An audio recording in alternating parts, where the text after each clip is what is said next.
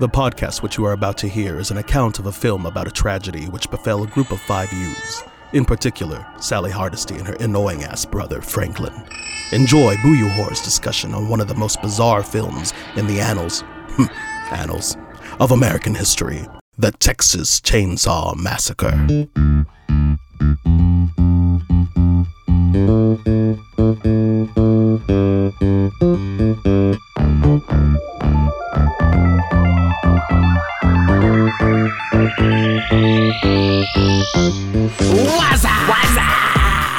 Vroom, vroom, vroom. Hey, everybody. Welcome to Boo You Horror. My name is Mark. And my name is Michelle. And Michelle, we are talking family today because it's Thanksgiving week. Texas Chainsaw Massacre. It's so wholesome. Tobe Hooper's 1974 Texas Chainsaw Massacre, ladies and gentlemen. The main cast includes Marilyn Burns, Gunnar Hansen, Edwin Neal, Jim Cito, and John Larroquette as the narrator. And Michelle, What? I think it's about time we get into this 90-second recap. Are you ready for this? Let's do it. I'm ready.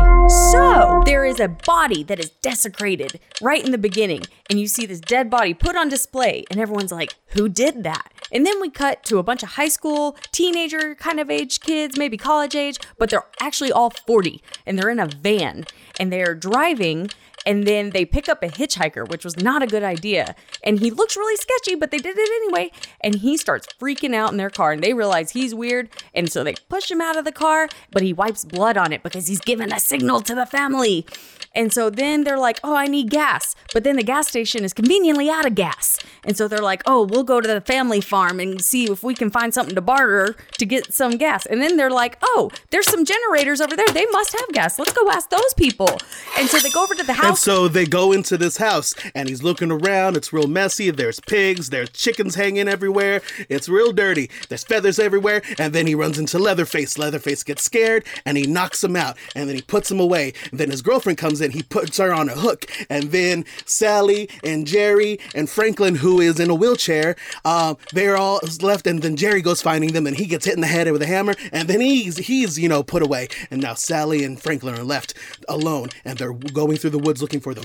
Franklin gets sawed by Leatherface, and then Sally runs, and then she goes back to the gas station, and the gas station attendant is one of the members of the family. And then he goes back, and then there's mayhem at the dinner table, and Sally escapes. When it was 10 seconds left, I was like, there's no way he's gonna do this, but you did it. Basically, yes, mayhem at the dinner table. That could mean anything. Well, of course, they start howling, and they're like, woo, let's bring that back, people, because I love food, and I think we should just be in a restaurant and be like, whoa. See, that's why I'm excited about fajitas. I roar for my fajitas. Anyway, you know how John Larroquette was paid? In hot dogs. In hot dogs, yes. No, with some weed. Him and Tobe Hooper were friends, and he happened to be in town. John Larroquette says, he gave me some marijuana or a matchbox or whatever you called it in those days. I walked out of the recording studio and patted him on the backside and said, good luck to you. That is incredible. When, the narration happens, I think it is very telling of the time when they refer to a man in the wheelchair as her invalid brother. Yes. I was like, what the hell? Yeah. I know you feel strongly. Fucking Franklin, what is your deal? He literally cries. He does. He cries. He's a grown man just crying through this movie, and he's so damn annoying, and you really don't feel too bad when he gets it. You don't? But here's the thing. They were awful to him.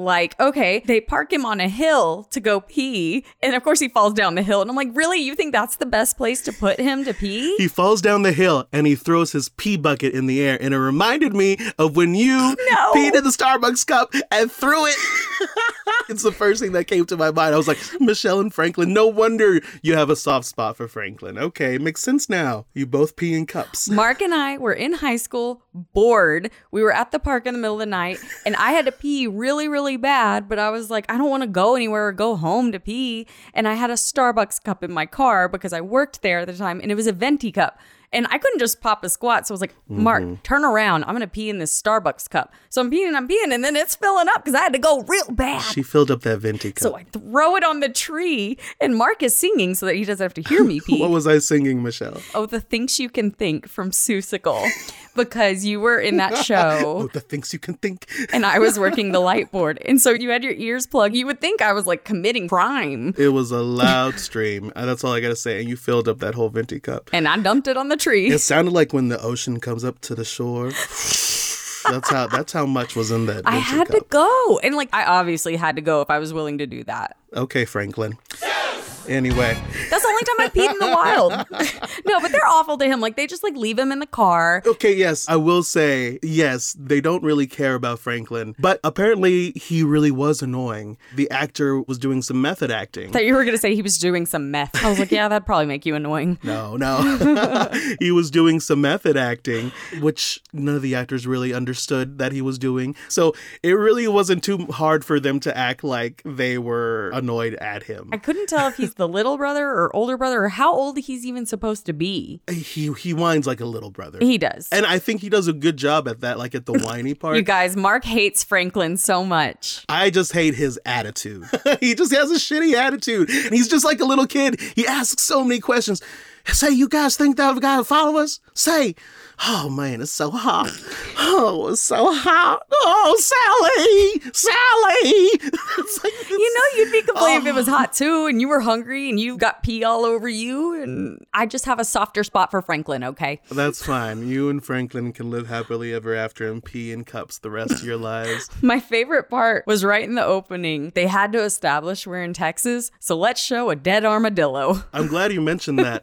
Apparently, that was a dead armadillo that they found, and then the art director, he went home and taxidermied it so they could use it. But originally, they were going to go with a dead dog on the side of the road. Oh, no. Not okay. Yes, it was going to open up like in the eye of a dead dog and everything. But then Tobe Hooper was like, yeah, dogs are domesticated. It's going to be too unsettling. And they did happen to find a dead horse on the side of the road. What? Why? Who has ever seen that? Well, back then you had to pay the city to come pick up your dead animals if you were a farmer. Oh. So most farmers would just like put them on the side of the field, let them decompose kind of a thing. So that's how the art director actually got a lot of his decoration for the sets, because a lot of the set at the home is dead animal parts. I know, it was uncomfortable. It is. It's very uncomfortable. They actually had access to a veterinarian who had, dead animals, and they would go pick them up and they would put formaldehyde in these animals to keep them from like decomposing on set.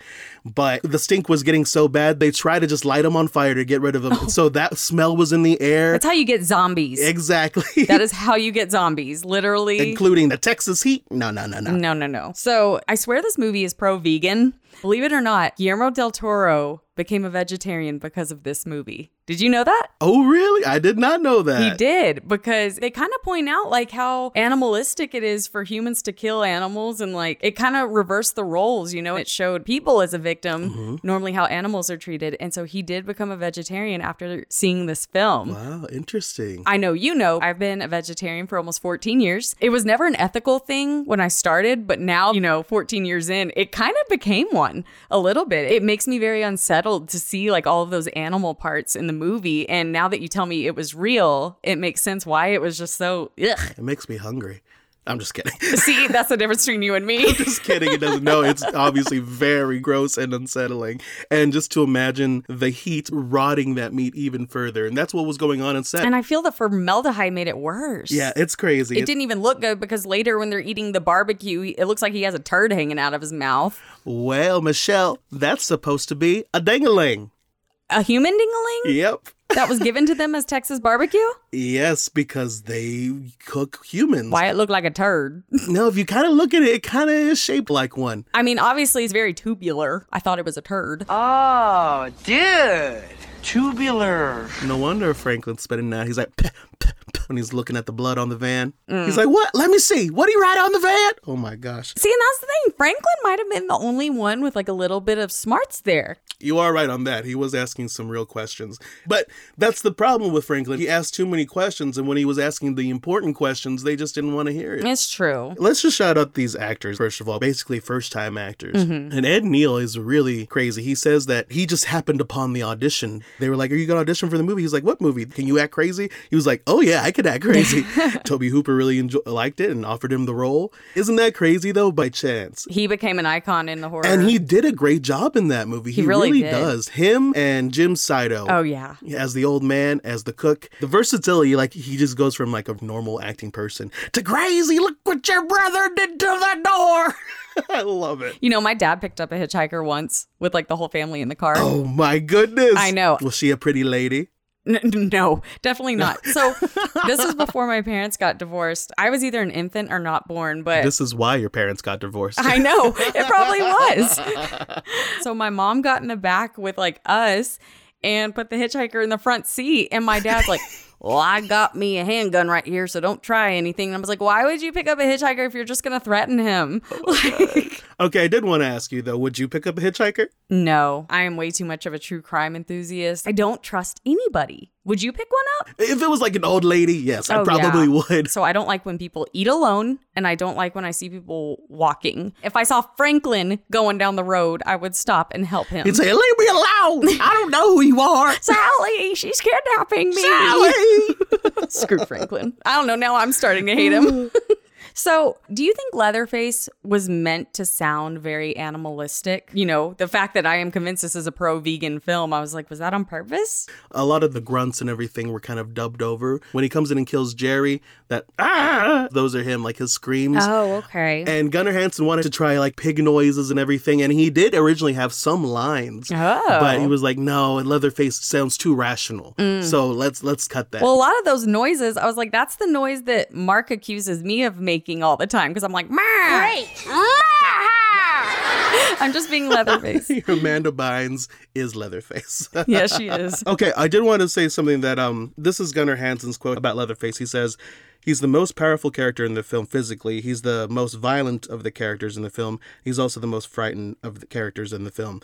And I think the last one, other than Sally, yes, he's one of the most frightened characters of the film, because when they all start coming into this house, he's just killing out of fear. He's like, oh, no, I can't let people see what they've seen here. And then, yes, so goes out the window and he's looking around, then he sits down and you get that close-up view of him through his mask and his teeth and everything. It's just so beautifully done, just shot so beautifully. Toby Hooper really knew what he was doing. I agree. And, a lot of people consider this to be kind of the pioneer of slasher films. It came out 4 years before Halloween. He came first, and it opened up a whole genre of horror movies. Exactly. They were saying like this kind of was the new genre of American horror cinema. George A. Romero's Night of the Living Dead was kind of the kickoff. Yes. It wasn't like Eastern European monsters or anything like that. It was just like things happening here in America. And that was even more terrifying. And this is especially terrifying. It's just inbred hillbillies that could literally be out there. And these things do happen. Yeah, this could happen. We got to mention Ed Gein. Oh, yes. Yeah, he's the person this was based on, including Psycho, Buffalo Bill, and Silence of the Lambs. Yeah. He was a farmer in Wisconsin, and that's what Toby Hooper was saying, was like his relatives from Wisconsin when he was a kid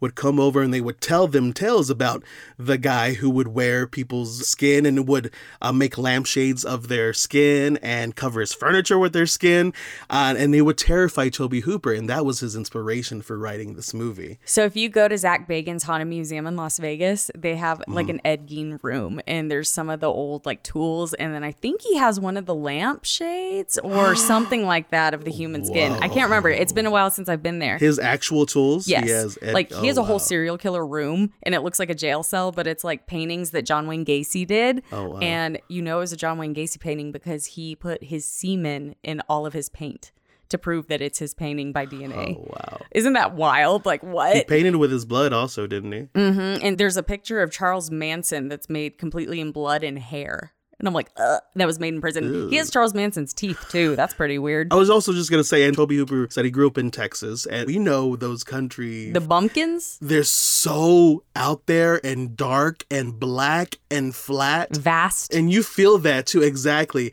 Especially when she's running, getting her hair caught in the brush. Oh, I can feel that. She really got scratches. She even said during an interview, like, sometimes they had to, like, cover her bruises with makeup because it wasn't well planned out. Jim Saito, when he's hitting her with the broom, he doesn't want to hurt her. Right. Apparently he was doing so many takes that Marilyn Burns was like, Jim, just hit me. Just hit me. And he's like, fine. And he like hits her finally. And they finally got some good shots of that. But it's crazy. Yes, they really didn't take too many precautions. But I think that's why it's so gritty. Everything they went through, they kind of did go through that to an extent. Yeah. Apparently, Gunnar Hansen had to wear the same outfit 17 hours a day for 32 days straight, and it was never washed because they were afraid the dye was going to wear off or was going to be lost in dry cleaning. Makes sense. And so he was just stinky and nasty the whole time. And him, including everyone else's body odor in the hot Texas heat. They said the dinner scene took the longest. It was about a 27-hour shoot. 27 hours? The grandpa, he was a 19 or 20-year-old man, and they only had 3 face prosthetics for him. So they had to get all this done. So when the sun was out, they covered the windows and it was just baking inside. And so you had the smell of everybody's BO, plus the smell of the rotting meat, plus the smell of the skeleton lamps that were like catching on fire. So you had burning skeleton in the air. Burning skeleton. Yes, people were running outside and throwing up and coming back in to finish the scenes and everything. Yes. Tell me, I was very confused by the grandpa's makeup. Is that just not a very good old age makeup, or did they put him in a face like Leatherface's face? I just said face so many times. I guess it just depends on what you think a good old face makeup would be, because I think they're trying to go for... He looks embalmed. Like he's basically dying, but the thrill of the kill and the blood that he sucks gives him that life. And that's when he starts getting like a baby, like he's sucking from his bottle. That just gave me the willies. I don't like that. I know, part. it's really creepy. It's really creepy. But I do want to talk about the makeup and the mask. So Robert Burns was the art director on this, and he created all of the pieces that we see, all the dead animal carcasses, all the dead animal furniture with the skeletons. He created all of that. He also created the famous Leatherface mask. And I use a lot of his techniques when I make my masks. Really? Yeah, I do, yeah. In my opinion, his Leatherface mask is the best Leatherface mask throughout the whole franchise. Tom Savini did the second one. And he was like, you could tell like, an artist did that one. And it's not like Leatherface made it his own. I love the homemade look to that. It looks just like the dry skin and everything. It looks great. We need to do a horror short, or a short. A short. Shores. We already discussed that I can't do a horse impression, Michelle. More lips, less vocal. Okay, that's it. I did want to mention one of my favorite special effects of this film was Franklin's death. Of course it was your favorite. But also just because of how it was done. So Leatherface comes up to them and he saws them in his chair.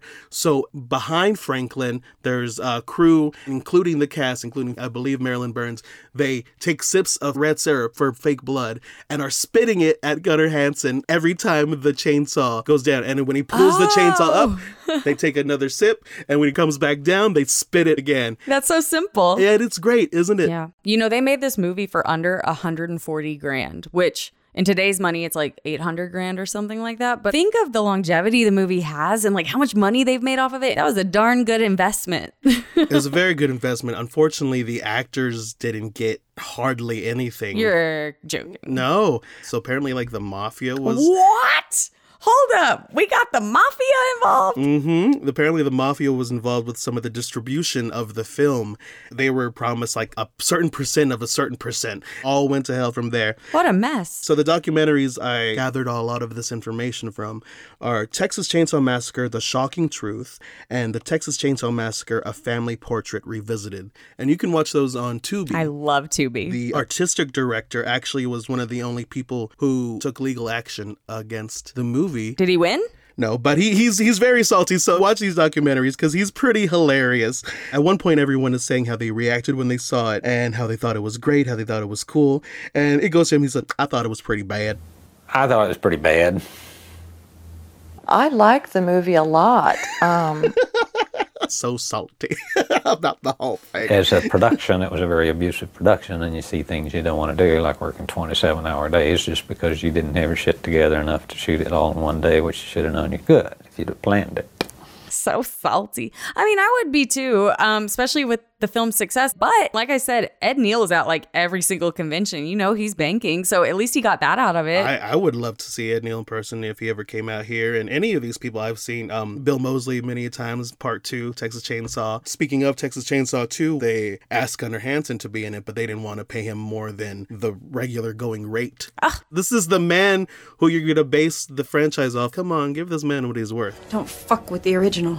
So you already said your favorite kill was Franklin. I'm going to have to go with the girl in the hook because I can feel it. Like, and you don't see any of it happen, actually. Like, you don't see the hook go in her because he was trying to get a PG rating. PG? Yes, that's why you don't see any boobies. That's why you don't see any blood. So he had to make us use our imagination, which is scarier. Exactly. It backfired on him, actually, because it got an X rating at first. Like, him just suggesting the gore and the horror. Brilliant. Like, he tried to hold back so much. It just worked so much in his favor. Okay, so which common horror villain would you put up against Leatherface for a movie such as Freddy vs. Jason? And then there's a part 2 of the question, which villain do you think Leatherface could beat? And I've already got my answers already, but I want you to go first. It's hard because there's some supernatural villains. Exactly. I'm just like thinking, pick on somebody your own size. So I'm thinking Jason, Victor Crowley, or Michael Myers. Yeah. I guess, I don't know, he could take on anybody. If he took on Freddy, Freddy would be roasting him so much. He'd be like, nice makeup, bitch.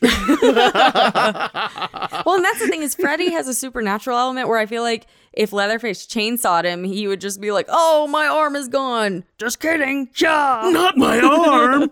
Exactly. So yes, I think I'm going to go with Leatherface versus Michael. Mine that I came up with that I think he could beat in a Leatherface versus movie is Chucky. Well, I could be Chucky. No, you couldn't. No, you couldn't.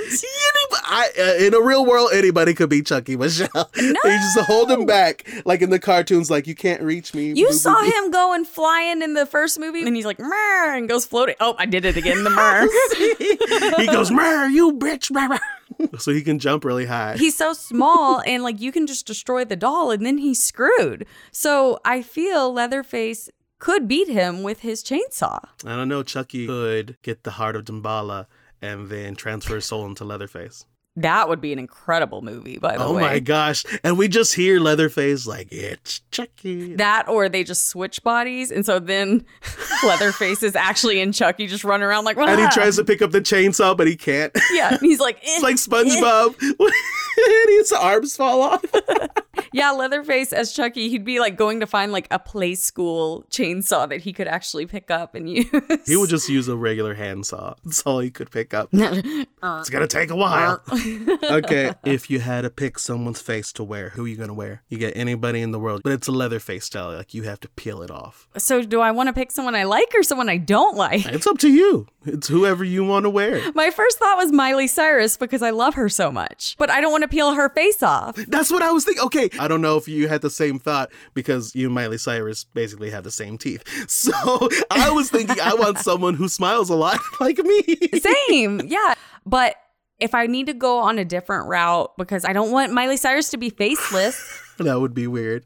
That would be unfortunate. In that case, I'm going to pick Anna Kendrick because she got big old teeth like me, and I think she's kind of annoying. So I'll wear Anna Kendrick's face. I think she's pretty.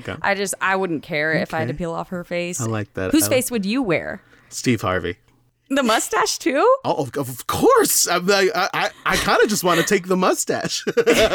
Why Steve Harvey? Just because he smiles a lot? It's not even a question. He has a big smile. No, but then you have to do like the deadpan face when someone says something stupid on like Family Feud. Oh my God. I get to host Family Feud. I didn't know I get to take on their careers as well. Well, if you're wearing the face, why not? No one's going to notice. So if you did Miley Cyrus, would you put on a blonde wig and then be Hannah Montana? Oh my God, yes. It's the best of both worlds, Michelle. Me and you, Steve Harvey and Miley Cyrus on tour. They'd be like, why do Miley Cyrus and Steve Harvey have a podcast? This is so weird. You like all my buttons? Yeah, I really like them. Oh, that's a good one, Michelle. Good job. Hey, thanks. So I should just take Josh Gad's face. I mean, if you want to look like yourself. Take Josh Gad's or Harvey Guillen's face. Apparently, people just stare at me like, that has to be Josh Gad. I think it's because I'm always smiling and people are like, what are you so fucking happy about? How dare you be happy? You also have the same like texture of hair and whatnot, so. I'm gonna be Steve Harvey. Leave me alone. Okay, Steve Harvey, I'm Miley. I'm Miley Cyrus. I'm gonna be a king of comedy. Hello, everybody. Welcome to Family Feud. I'm here with Miley Cyrus. Hey there, Steve. What's going on? Oh, it's a climb, baby. It's a climb. Oh, that's one of my songs. Goofy. Yeah, we are. This movie, it's such a classic. Watch this when it's dark. You're gonna love it. And watch the documentaries that helped us with our episode today. Definitely. Those give you so much insight, and there's so much shit talking and so much drama. Drama. You know I love drama. This movie was really gritty from behind the scenes to on screen. Absolutely. I think the funniest part of this movie was definitely just Franklin's whining. I appreciated the humor that came from his annoyance. I don't think he was going for funny. So him and the hitchhiker both like, was that a big thing in 74? It was. Okay. Because they loved doing it, and that was like one of my most favorite parts of the movie. That's my honorary mention, but I'm sorry. The funniest scene in the whole movie is when he's hitting her with the broom. I'm like, y'all have got chainsaws, y'all have got all these weapons, and you're hitting her with a broom. And it's not scary. It's not intimidating. And she didn't even fight back. She could have run from that. Like, what's he going to do? Broom her, sweep her to death? I don't know. That is a good point. She even had a knife in her hand, and he whacked it out of her hand. Exactly. Like, he didn't even whack it that hard. You're just giving up now, Sally. Kick him in the balls. Do something. There was so many access to balls, kicking and punching. I don't get it. And then she's laughing maniacally at the end. And I'm like, oh, you know why she's laughing maniacally at the end. I'm glad you brought that up, because they had finished filming. She was just all dirty and covered in blood. She finally got back to her place, washed it all off. They call her Marilyn. We need you to come back. We need to film that end scene again. No. The end scene where I'm covered in fucking blood from head to toe. I need to film that again. So that was her just really happy and manic and crazy. Like, I'm done with this. Boo, you whore, is hosted by Mark Gabaldon and Michelle Tate. It is produced and edited by Abby Anderson. And if you want to support the show, rate and review on Spotify and Apple Podcasts, and find us on all platforms at Boo You Horror Pod.